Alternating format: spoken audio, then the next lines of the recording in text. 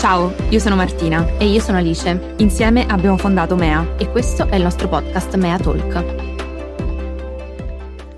Il titolo del podcast di oggi è Perché Federica Pellegrini ha lanciato un brand di skincare? E come spesso accade quando facciamo questo tipo di podcast, iniziamo con un disclaimer che però è sempre doveroso. Tutto quello che diremo in questo podcast naturalmente farà riferimento solo ed esclusivamente al brand di Federica Pellegrini, Fit Fe by Fede, e assolutamente non a Federica Pellegrini persona, perché non abbiamo avuto mai l'onore di conoscerla e non ci permetteremo mai di giudicare le sue scelte personali, ma parleremo solo ed esclusivamente del suo brand, del posizionamento che ha scelto di dare a questa sua nuova creatura e che cosa ne pensiamo noi a livello professionale di comunicazione, marketing e appunto posizionamento in un mercato che conosciamo molto bene sia dall'interno che dall'esterno. Quindi dunque veniamo a dove deriva il titolo. In realtà Alice l'ha un po' detto, ma immaginiamo che a meno che non abbiate vissuto su Marte potreste conoscere l'argomento, e cioè che in questi giorni c'è stato il lancio del brand appunto Fit Fe by Fede, quindi il brand di skincare di Federica Pellegrini, prodotto da Alma Kay e rivenduto da Douglas. Il brand ha avuto un evento in cui è stato lanciato in maniera ufficiale e poi sono seguiti il classico modus operandi, quindi profilo Instagram, contenuti sia in collaborazione con Federica proprio nella modalità di pubblicazione insieme e tutta una serie di contenuti a riguardo. Quindi è stata una settimana, 10 giorni forse, un po' di più, molto intensi, e noi volevamo parlarne. Diciamo che appena abbiamo visto questo lancio, questo nuovo brand che si affacciava sull'affollatissimo mercato della skincare, ma di questo parleremo tra pochissimo, ci sono riaffiorati dei vecchi ricordi, perché non sappiamo se ve lo ricordate, ma diversi anni fa ormai, pre-Covid, giugno 2021. Giugno 2021. Pre-Covid, ma la tua non memoria... pre-Covid, Alice. Ecco, vabbè, per Covid questo del 2020. Per questo stavo dicendo, meno male che c'è Martina che è la parte di memoria di Mea, M non a caso, perché io non mi ricordo mai niente. Perfetto, quindi andiamo avanti. Vi ricorderete voi più di me che Trash Italiano ha lanciato un brand di skincare che si chiamava Beautygram e su cui abbiamo fatto anche un podcast, se non sbaglio, sicuramente un post Instagram. No, abbiamo fatto un podcast molto lungo in cui raccontavamo perché secondo noi potesse essere potenzialmente fallimentare, ed è stato esattamente così, perché se voi andate sul profilo di Beautygram, che è appunto il brand di skincare di Trash Italiano, il brand è fermo al giorno dopo del lancio, non ci sono più post, nessuno ne ha mai parlato. A 2000 follower, Marco, che è il proprietario, Trash Italiano, non ha mai più fatto menzione. Il brand è rimasto sospeso nel tempo, congelato, a 2 anni, più ormai di 2 anni fa. Il problema qual è? Qual è il motivo per cui Marco aveva deciso di fare un brand di skincare? Era partito dall'idea giusta che noi vi raccontiamo molto spesso, cioè che i personaggi che arrivano a un ottimo livello di audience, che hanno fama per qualsivoglia motivo, devono concretizzare la propria fama e, come si suol dire, battere il ferro finché è caldo, nel senso che tutta questa fama deve riuscire a concretizzarsi in futura clientela per un brand che possa sopravvivere alla persona. Il problema qual è? È che bisogna capire che cosa creare, perché non è che se va di moda una cosa bisogna creare quella, bisogna capire che cosa è giusto creare, lanciare e promuovere per sé in base al proprio personal branding. Sì, diciamo che secondo me ci sono 2 errori principali che spesso si fanno in questo procedimento di apertura di aziende e di brand. In primis, spesso si confonde il numero di follower con il numero di potenziali clienti. I follower sono follower, bisogna fare un lungo lavoro di conversione per portare una piccolissima parte di quei follower a spendere soldi e acquistare un prodotto che voi gli proponete, e soprattutto si pensa che, come diceva Martina prima, chi è famoso possa vendere tutto. Dalle padelle alla skincare, ai completini sportivi, alle macchine, ai ferri per i capelli, le case.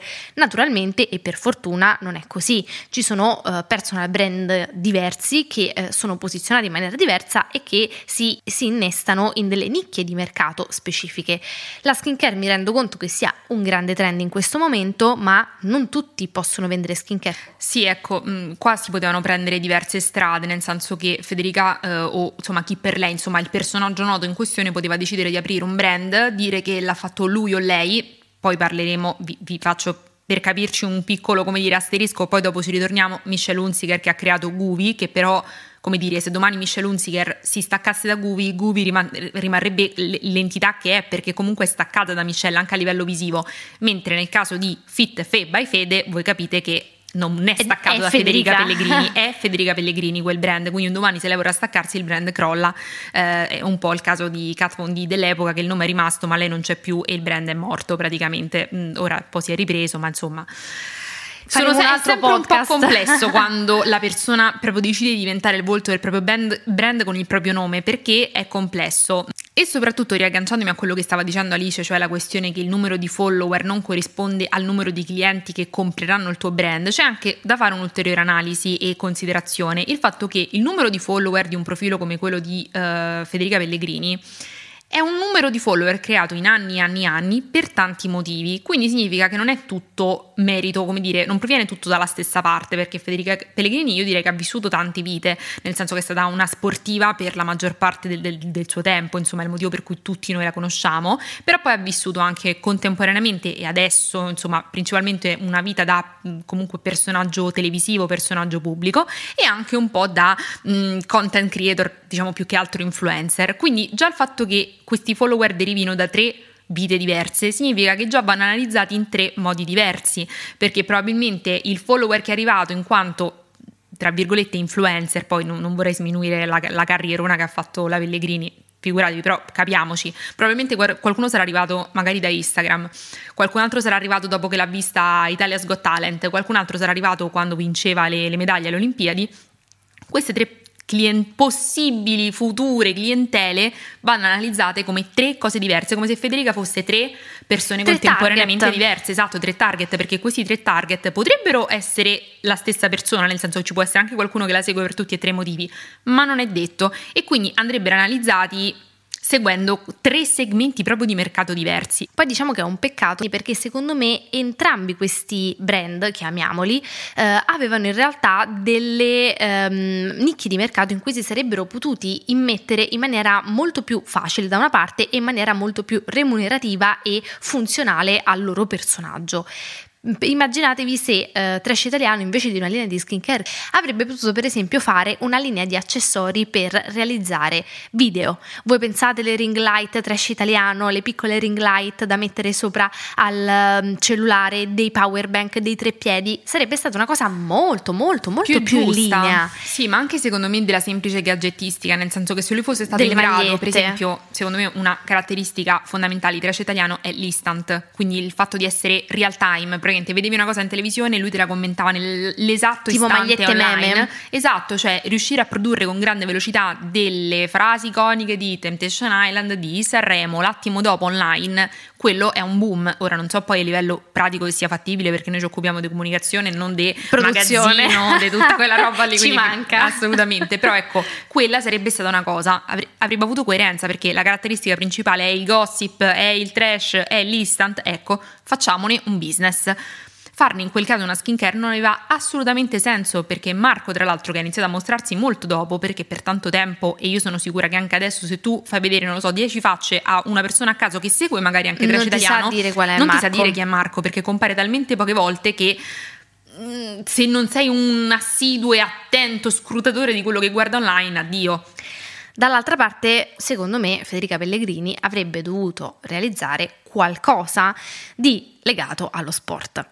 Una linea di, non lo so, completini sportivi, costumi, cuffie, attrezzi per allenarsi a casa, per esempio, quindi sapete, tipo i kettlebell oppure gli elastici, eccetera, eccetera. Ma anche banalmente integratori, per quanto siano un mercato molto più difficile, per quanto secondo me in realtà con la skincare ha difficoltà, secondo me siamo là, ora non so poi nella produzione, però più o meno. La creazione di integratori sicuramente sarebbe stata più in linea con un profilo che comunque è fit di per sé, nel senso che essendo sportiva non è che deve darsela l'etichetta fit, è ovvio che sia fit, insomma si allena dalla mattina alla sera, è chiaro.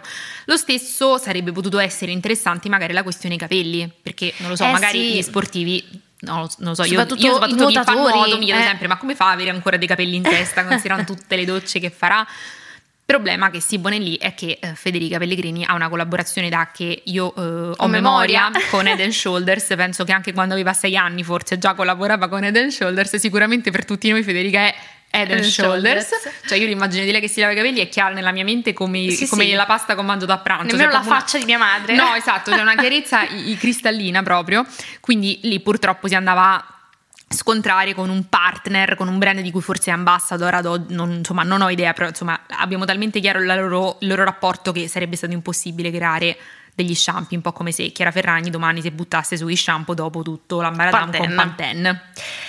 Secondo me proprio la scelta di buttarsi della skincare in questo momento è proprio un autogol, anche se si è vicini a quel mondo, perché è un settore, raga, talmente saturo, talmente pieno di brand, da quelli storici che conosciamo tutti a quelli degli influencer, a quelli dei mega VIP di Hollywood o americani che hanno lanciato la loro linea skincare, che non c'è più posto, non abbiamo più facce dove metterci le creme, e per quanto a noi ci piaccia metterci le creme, cioè sta diventando troppo. Mi rendo conto che sia un trend, che sia una moda, ma io ora non mi lancerei mai a produrre skincare. Come ricordiamo sempre, la skincare secondo me ad oggi può vantare solo di 2 valori che veramente potrebbero fare la differenza per un brand sul mercato. Uno, la creazione veramente di delle formule rivoluzionarie. Noi non ci intendiamo nemmeno di chimica, quindi qualcuno che riesca a creare una formula che veramente dica ok, questa è la migliore sul mercato perché fa questa cosa che nessun'altra crema, vi assicuro, fa. Boom, brand che fa i miliardi. Chiaro, perché stai facendo una promessa non dell'estetica, no del marketing, no di queste sciocchezze varie, ma proprio del prodotto, che è l'unica cosa che interessa alla fine a tutti noi dopo l'estetica.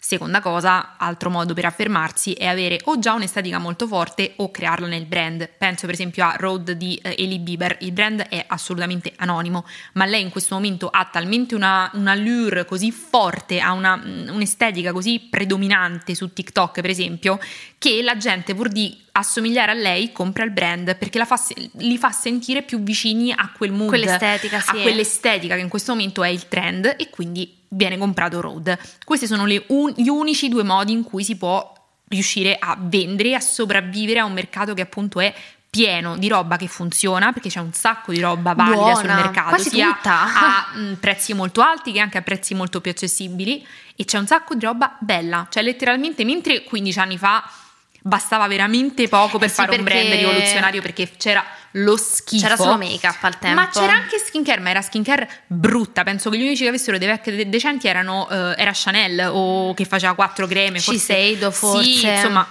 pochezza che costava l'ira di Dio che non ti potevi permettere. Adesso se tu vai da Douglas ci stanno almeno 20 brand skincare che tu dici fico, lo voglio nel mio bagno, ma non solo 20 belli, proprio 20 anche solo del gusto tuo, nel senso che oggi c'è veramente tutto per tutti, specialmente perché non stiamo parlando di uno stile gotico, che ne so, un po' metal, che allora ok, stiamo parlando proprio di tutt'altro mercato. Difficile. Questi che cercano un po' di mirare a quasi tutti, ce ne abbiamo tanti.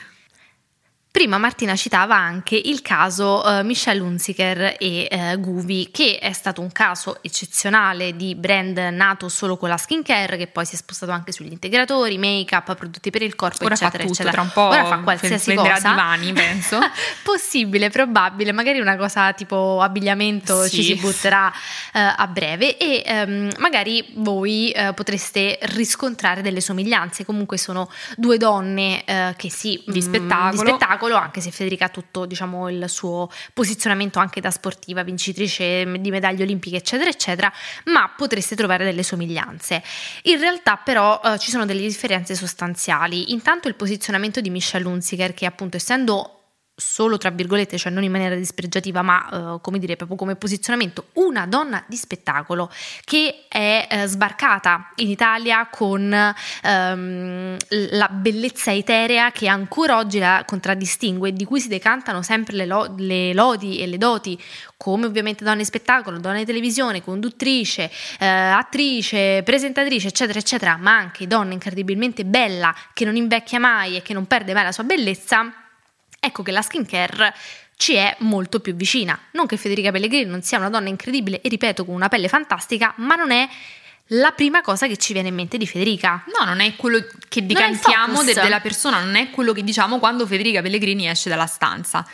Nel caso di Michelle, appunto, oltre a questo, tra l'altro, c'è un'incredibile capacità di vendita, di vendita, di intrattenimento. Cioè Michelle Hunziker non è solo una presentatrice, è proprio una vera e propria donna di spettacolo, è brava ed è, secondo me, per la sua età e il proprio tipologia proprio di personaggio pubblico, l'unica che veramente è una content creator. Cioè Michelle Hunziker non fa l'influencer, non è che vi vende delle cose, Michelle Hunziker ve le contestualizza, realizza dei video ad hoc per promuoverle, divertenti, diversi. È una content creator Michelle Hunziker, quindi in questo lei riesce perfettamente, perché è chiaro che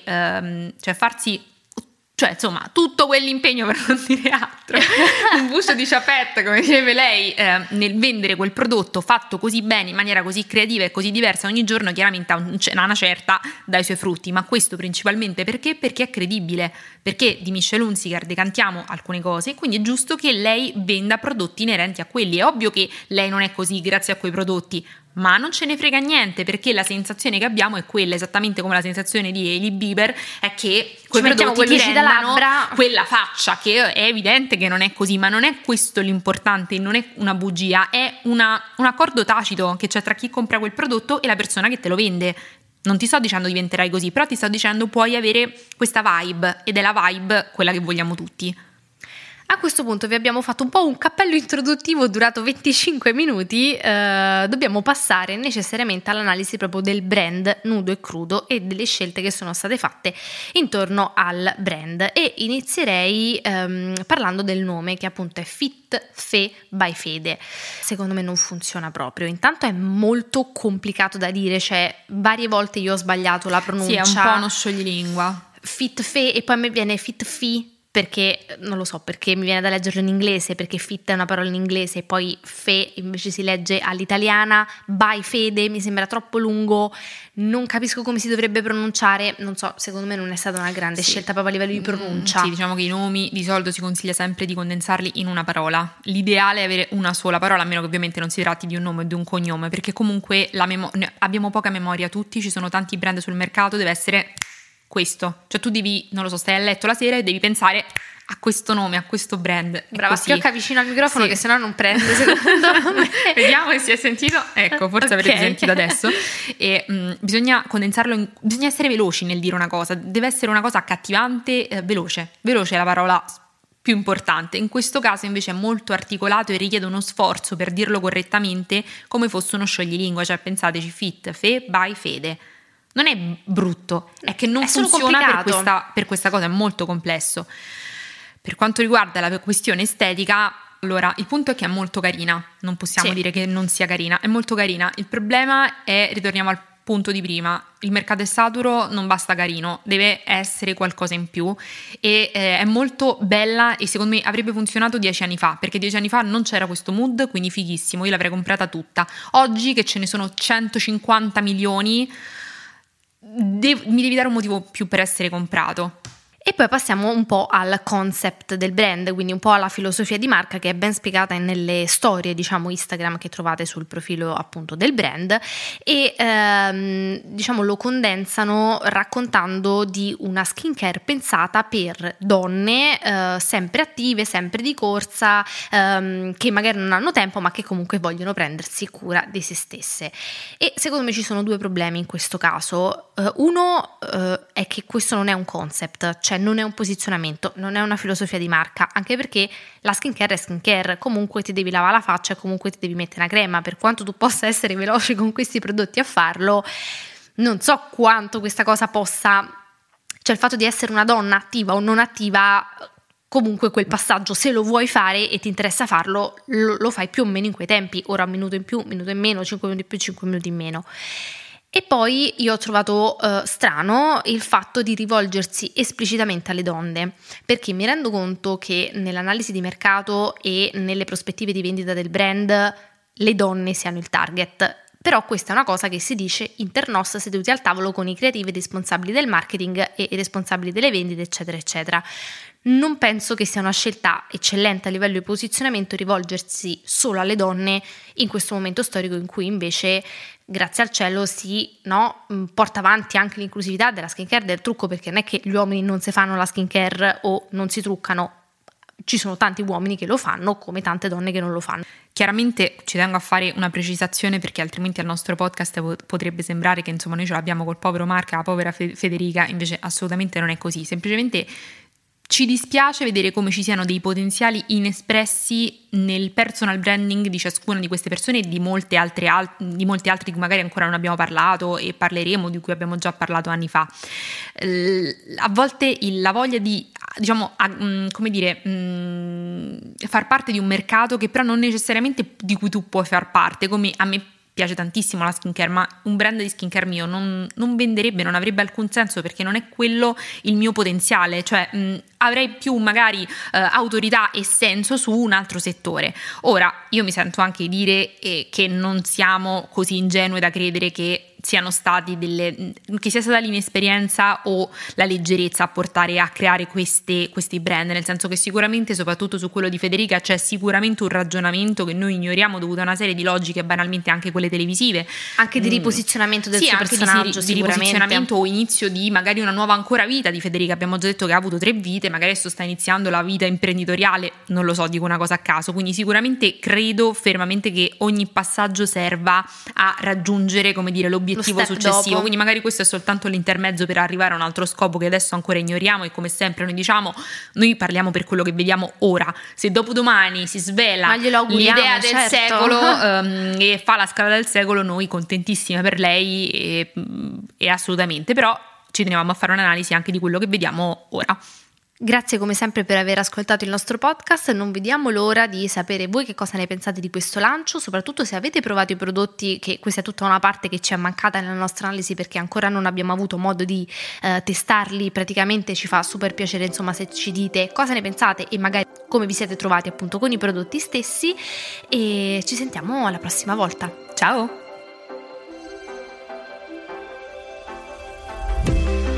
Mea Talk è un podcast di Mea, scritto e interpretato da Alice Berardi e Martina Ricca.